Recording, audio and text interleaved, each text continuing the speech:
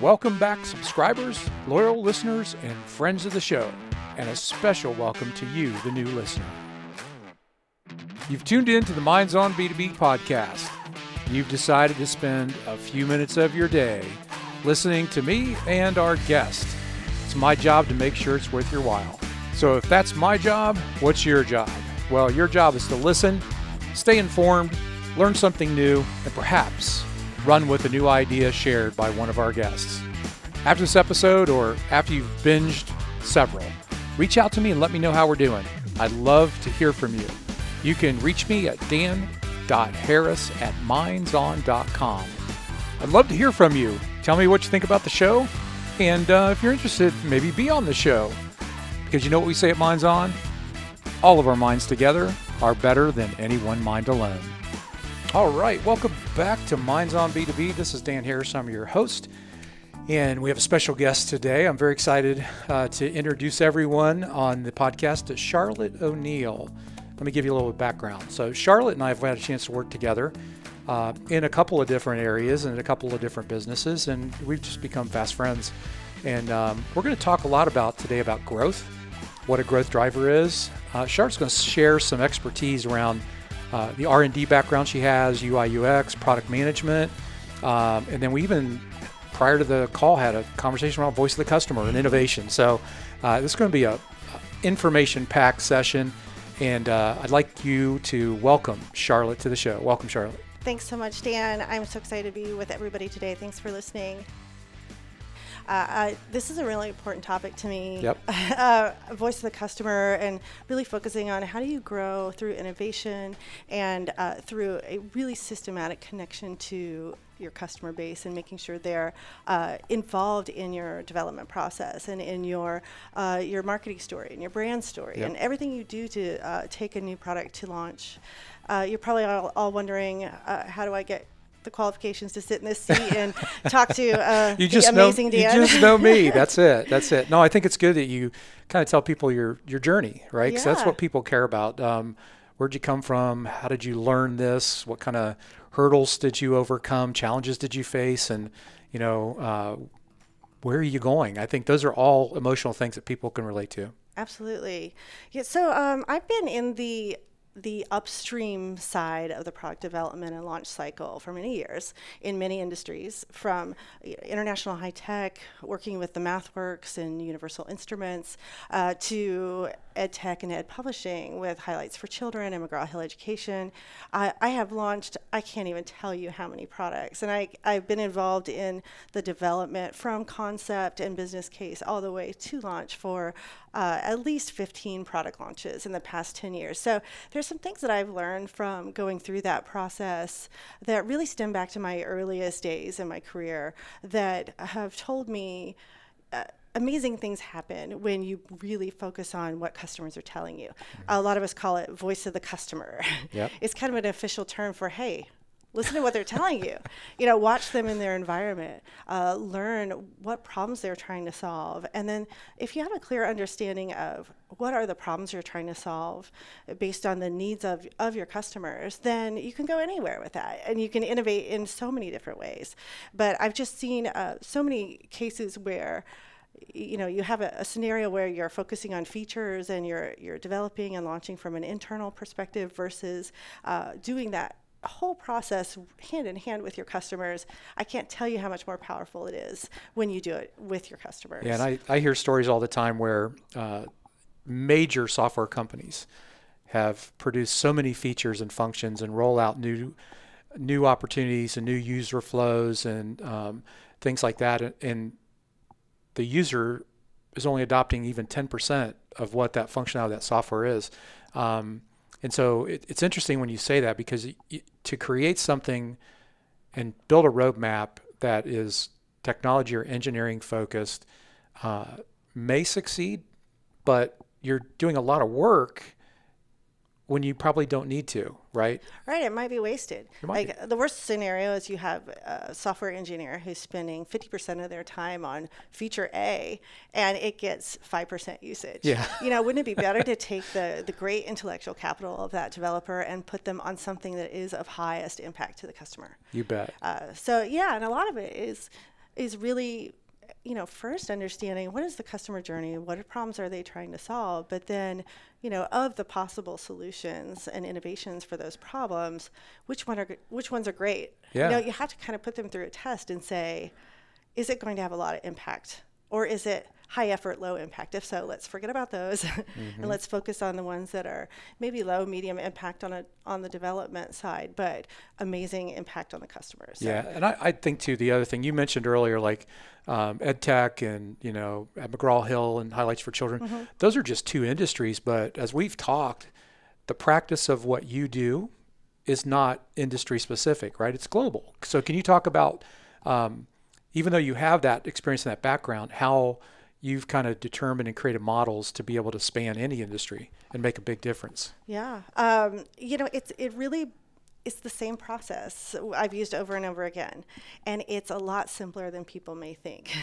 It's just getting a systematic approach to regularly, on an ongoing basis, finding a base of customers that you can reach out to and involve in the development process, and make sure that you have clear user stories, you have clear problems to solve.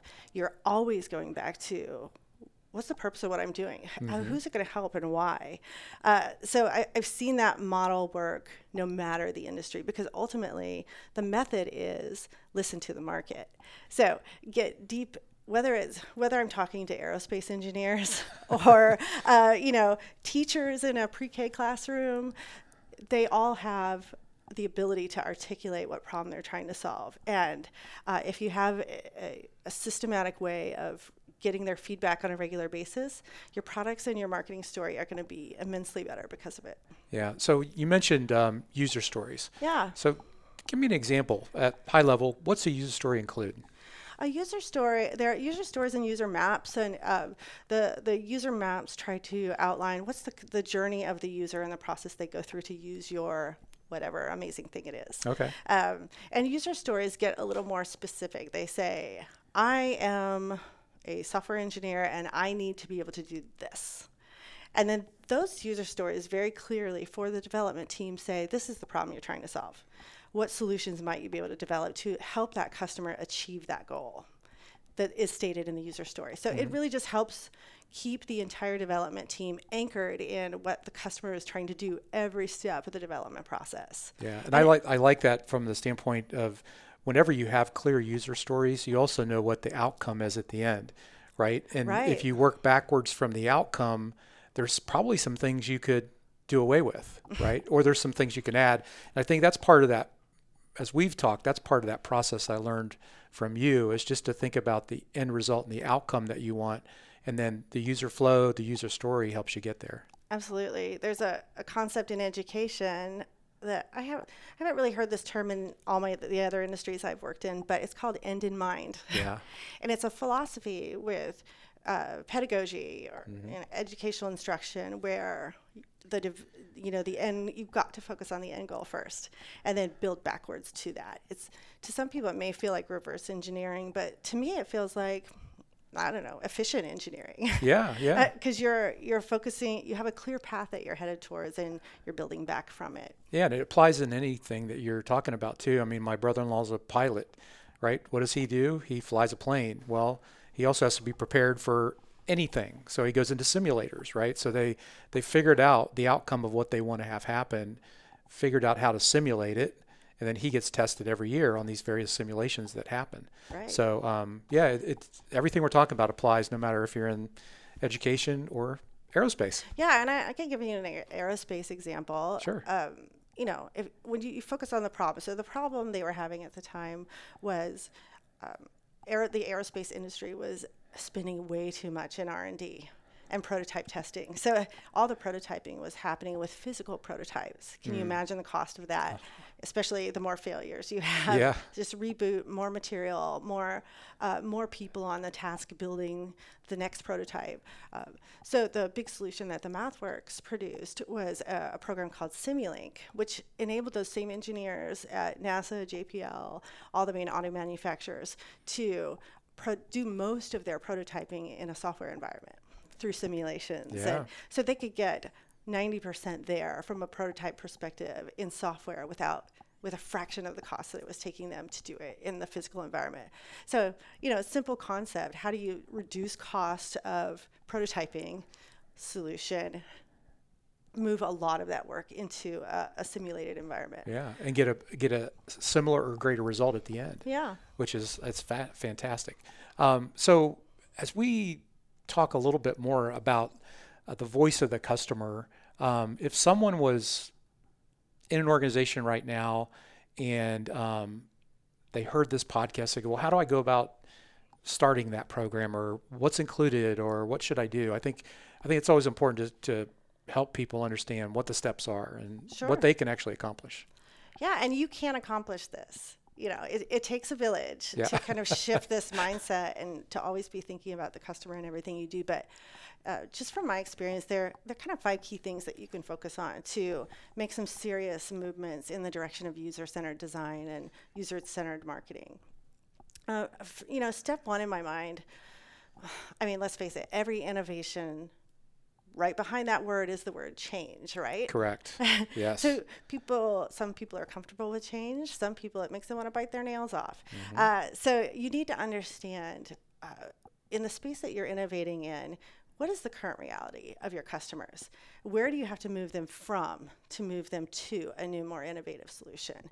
And that understanding helps not only give context for all the solutioning, but it also helps you develop great implementation support for people making that transition to a new direction. But the customer journey mapping, if you guys haven't heard about it, it's not that complicated. You're really trying to sketch out, okay, what steps do my customers go through in the buying process, in the decision-making process, in an implementation process, and in each of those steps, what are they thinking? What are they doing? How are they feeling? What are their emotions when they're evaluating programs at the very beginning of that process? Do they have anxiety? Is there anything you can do to help alleviate that anxiety because of decision paralysis? I'd say also knowing the current customer journey is always also really helpful in having a litmus test for your ideas. So as you go from a clear articulation of all the problems you're trying to solve, and you move into that ideation phase of how can we solve this in an innovative way. The customer journey is your foundation for all those ideas that come out of the creative process. So you can say, okay, I have this wonderful idea for solving this problem. How does it work when they are evaluating a program? Does that work also when they're starting to implement? Is it helpful when they want to recommend this program to a friend? Yep. So the process gives you a constant frame of mind that is very customer first oriented. So when you say the buyer journey, how does it impact when there's multiple buyers? Because this is before they've implemented it, before they purchase. When they're considering it, there's 5, maybe 6 people involved. Absolutely. So do you map all 5 or 6? You can, yeah. Yep. Whatever. I say customer journey. It's really customer journeys. Yeah. And in the tech space, we certainly had multiple layers of decision makers, from the C-suite all the way down to the software engineer. But you could have a journey for the user. You could have a journey for the decision maker, if they're very different. Finance. I mean, they're the ones buying it. Finance. Support. IT. PD.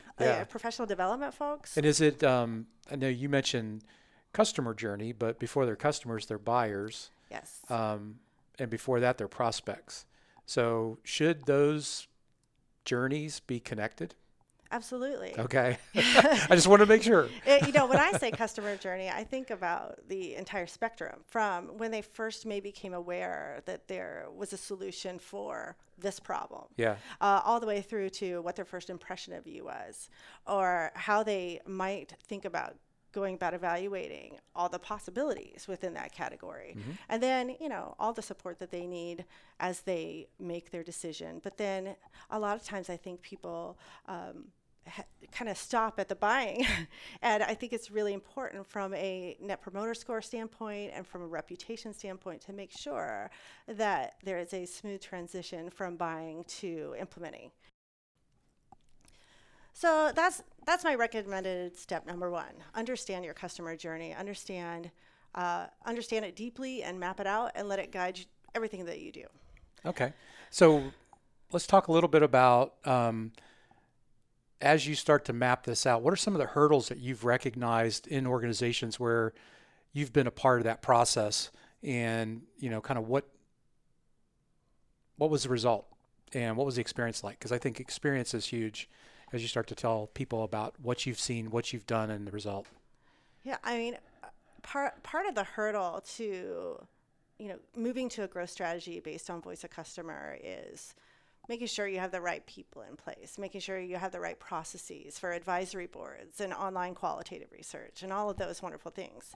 But it's also, I think, at the end of the day, boils down to making sure you have enough time, because user-centered design and product development and marketing based on voice of customer, it takes more time. But in the end, you're making things easier down the road, because I can tell you, I've seen it time and time again, a product or a solution that is built on the customer wishes and needs, it's going to sell a lot easier. Yeah. So, it's really putting more time up in the front end to save time and effort later down the road, because it's a natural fit for the market, because you've studied and deeply understood their behaviors and their needs, and you really got into their shoes from a standpoint of empathy. Yeah, and I think that whole taking your time, creating a plan, working the plan to get that result is the ultimate. But I know just working with startups and working with younger companies trying to get to market quickly to compete, they're under a lot of pressure to get something into market. And so they prototype and get into market really quickly, fail fast, and sometimes just completely fail because they didn't plan. So I think there's, like in anything, there's got to be a balance, right? Right. And that's why I think from this discipline, to be able to have a process that you follow that focuses on the voice of the customer, that eliminates a lot of those hurdles, is valuable. But at the same time, let's talk a little bit about how do you overcome that pressure? What kind of things can you do to innovate and get to market faster? Yeah, and I do say a user-centered approach does take more time. And sometimes you don't have that extra time, so you have to work around it. But one of the things that I've done is repositioned a launch in a way to become a more phased launch. There you go. So what you can do is get to market with a subset of the product and position it as, here is our first take on this. We'd love your input, and get rich customer feedback on that first beta. And then roll out more and tell your market that, hey, what we're rolling out now is going to be so much better because we talked to 1,000 people. Yeah. And you could just sort of buy yourself more time by spreading out the launch in phases. I could see that work really well, instead of like holding it up behind the curtain and not announcing it or releasing it, and then just launching it into the world, versus progressively introducing it to people and getting feedback on a consistent, regular basis. I know. Creates champions for your software, your product, your company, or whatever, right? Absolutely. And I think a lot of people feel like that's maybe uncomfortable to do, to not have a full product when you launch. Yeah. But it actually does two positive things. One, it gives you an opportunity to get rich market feedback as you develop. But it also kind of provides a teaser for the market. Yeah.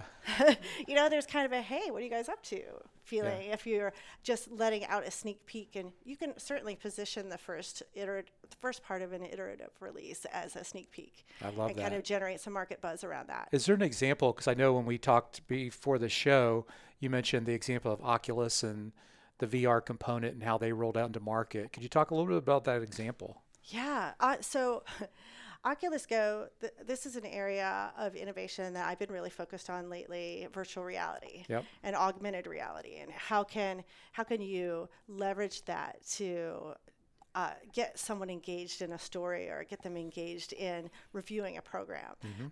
We've used, at McGraw-Hill, we used Oculus Go for some experimental simulations and things of that nature, I was looking at, okay, would this kind of technology fit early in the customer journey to engage someone to connect with the program in some way? Yeah. Yeah. And we're finding that it's obviously a new technology, but there are lots of amazing things that you can do with virtual reality. And it's not just for product usage. It can be a great storytelling device. So I've done some experimental work with that, and I'll let you know how it goes. Oh, that's fantastic. Yeah, we've experimented a little bit here with clients too, and on the service side, right? So it was very fascinating to see someone innovate instead of having a mechanic work on a jet engine by themselves and stumble through things, to be able to have the goggles on, looking at the engine, and have the parts manual right there you could flip through. And if you ran across a problem, you could actually connect with somebody who's an expert on that particular part of the engine. Beautiful. And have a conversation, right? So, yeah, it's thinking about how you do things, no matter if it's a part of this learning process or servicing or maintaining process. That's just fascinating. That strategy in particular was solving a cost savings problem too. Yeah.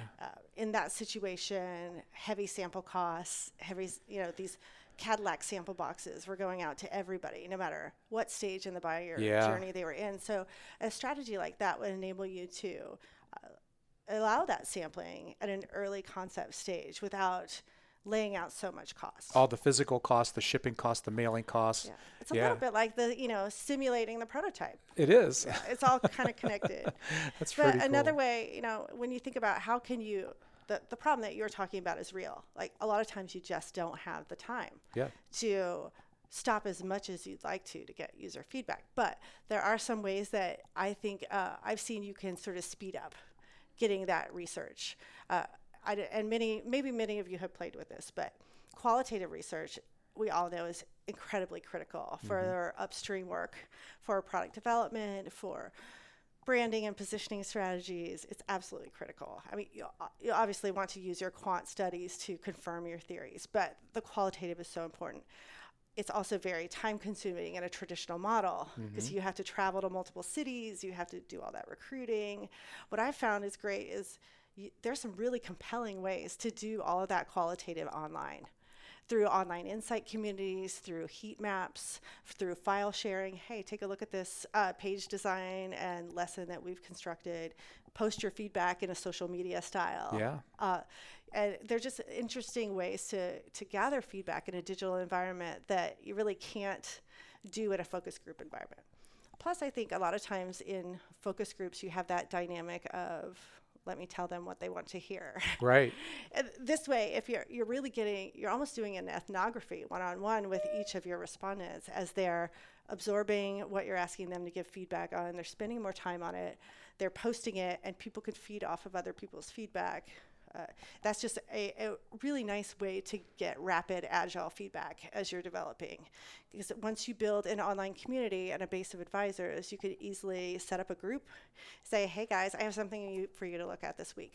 Yep. Take a look, post your comments by this date. Thanks so much. You're amazing advisors. Yeah, and I think there's always people in your community that want to be on the forefront, that want to know, that want to have cutting edge insight into what's happening. So just being able to find those people and pull them together in a group, you're going to get some tremendous feedback in that process. And I think it also helps with the loyalty on the user side too, because they contributed to your product. Right. So they are a member of that product team. Yeah. And the online qualitative is so much faster. I could do a focus group with people in 3 countries at the same time. Yeah. Which is kind of an interesting thing. So if you're up against that struggle that I've always been up against, which is, gosh, not enough time was built into the process, think about online qualitative. Yeah. I'd also say if you don't have a usability lab, if you have any digital component to your solution, think about it as a usability lab. I first saw this concept more when I was in the international tech space, but it's not that complicated. You have a room and people are in and out of it all the time. There's a scheduler and there's someone standing over the shoulder of someone trying to use something. And there's just so much that comes through observational research that you don't get through what someone tells you on a survey or what they might say in a focus group or on a social media style discussion. You have to watch and learn too. Well, and I think another tip, I've seen this happen in my lifetime too, when we were testing products, is we held conferences, right? So customer conferences, and then we also did trade shows, and we would go out in the market. Guess what? People are there, so give them an opportunity to participate and test drive. Yeah. Right. And then you can look over their shoulder as they do that. So especially at the customer conferences, they're your customers. Part of a customer conference is telling them what's coming up and what's new, and having the ability to have that usability lab on site with feedback immediately saves you time. Also makes that experience, that moment at the show, kind of more important than just showing up and hearing presenters. Absolutely. So those are great tips. And I think as we've talked in the past, we're talking now, it's all about collaborating and thinking and innovating from that perspective. So I have this question for you, and I like to ask this. So let's talk about what's at stake if a company fails to innovate, or even what's at stake if they innovate too slowly. Right. That's a great question. It's these days, it's detrimental to your business. These days, from my opinion, which is, I guess, why I'm here today, that the world is moving so fast. Things change so quickly. Businesses and solutions reach commodity status at a pace that we've never seen before. Yeah. I believe that seamless, fluid user experience is an amazing way to differentiate yourself from the pack and set up a trail of really happy customers that are going to speak on your behalf. So it's really risky to not do this to make this mindset shift. Yeah. Because you can miss a whole market. I've seen it happen before. An entire market changed within 6 months from topic A that was super high demand to A being no longer in the conversation, and now B is all the focus. It's happening so fast, and if you can deliver a solution that is as intuitive as Apple products, you win the day. Yeah, yeah. Well, I think it goes back to the stories that I think all of us have heard. I mean, what happened to Blockbuster, right? Did they innovate? No, they didn't, right? And you think about television these days and the networks and streaming, right? And how that's impacting things and innovating. Customers are choosing what they want to watch, not being forced to watch something. And I think that day in and day out, there are probably businesses becoming extinct because they're not paying attention to the market and to the customer, and at least innovating in some form or fashion to stay relevant to the buyers. And I think the other thing too for me is I see this. I have daughters, and you have children too. Mm-hmm. They're learning faster than we ever did. They're experiencing more in a shorter amount of time, and they're more digital than we ever were. Right? It's their life because they grew up with it. And I think in order for software companies and businesses who are moving down digital path or physical path, they're going to have to align to those new, younger, more brilliant students that are coming up in the world. Right. So I think what's at risk is potentially just being out of business, number one, losing market share, and even potentially from a standpoint of operating in a market, the business could be extinct, but even the market could be extinct. Well, yeah, and the thing is, say you just have, I don't know, maybe this year is not a great year for innovative thinking. We're just going to take a rest on that for a while. Yeah. That can haunt you for a while. It's kind of like I'm a cyclist, right? So if I'm riding with my group and we're going 20 miles an hour, if I decide I'm tired and I want to slack off for a little bit, they're 5 miles ahead of me before I can blink. Yeah. It's just that's a perfect analogy. Yeah. So it's one of those things where you want a ongoing practice of this philosophy, and you want to make the mind shift as an organization and set up processes and systems, and if you need an online insight community, whatever it is, work in tandem with your customers. And if you're in tandem with them and you're always plugging them into your story development, your brand development, your solution development, that innovation comes naturally. You won't miss the market because you're always talking to them. So it's not as hard as it seems. But like I said, I would think, number one, map your customer journey. Make sure you understand that well, and make sure it's context for everything you're doing. Make sure you have schedules that allow time for that user feedback, if at all possible. Yep. If you don't, turn to some of the suggestions that I had for more rapid feedback with, pushing a lot of your qualitative research online, getting an online advisory community, lots of ideas out there for getting rapid feedback. Think about some of those strategies.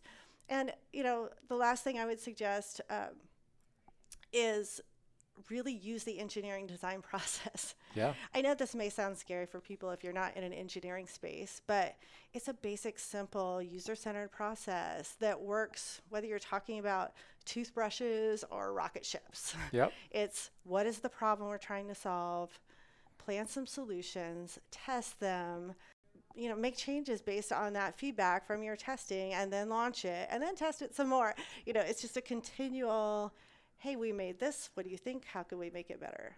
Continuous improvement is really what we're talking about here. Yeah. And I think in many ways that's a lot less scary term than this user-centered design that's floating out there. At the end of the day, the game is continue to improve. Right. And continue to make your customers happy and create loyalty so that they come back and want to buy more, right? Or they want to engage with you more. And I think we all have those brands that we're loyal to. And if you actually think about it from a customer's perspective and you ask yourself, why are we loyal? It probably is going to come back to the work that company did to understand what I want and what I need, and not so much about what they say they're going to give me. Well, yeah. And also, if you involve customers in your process, they feel like it's their solution too. Yes. So they're by nature of that involvement much more invested in the outcome and much more likely to convert to a customer. Charlotte, this has been a terrific episode, and I learned a couple of different things. I mean, the importance of user stories and user maps, and really trying to define what the customer is trying to do, and then think about the end result in mind. It's just a lot of information packed in a short amount of time. So thank you so much. I really appreciate it. If somebody wants to get a hold of you, hire you, talk to you, just get more information about this topic, how do they do that? Yeah, you can find me on LinkedIn, Charlotte O'Neill. I also have a website that explains my philosophy for growth and the tools I've used to achieve it at www.growbyvoc.com. On that site, there's a contact form if you want to set up a conversation. So reach out. Let's talk. I'm happy to share what I've learned, because I think it's not rocket science, but these are the kind of practices, if you can make that mindset shift to being user-driven, customer-driven, it's going to pay off leaps and bounds. Yeah. Well, if you're ready to innovate and grow, you have to reach out, talk to Charlotte, connect with her online. She's a brilliant mind, and it's been a pleasure having you on the show. Thanks so much, Dan. Yeah, it's been fun. I'm going to have you back. We'll talk even more about continuous improvement. All right. Continue to improve, everybody. All right. Take care, everybody. Thank you. Thanks for listening to today's Minds On B2B podcast. If you like what you heard today, please subscribe. Also, feel free to share this episode with your peers and colleagues so we can keep bringing you quality content from the best minds in B2B. Until next time, from all of us at Minds On, have a great week.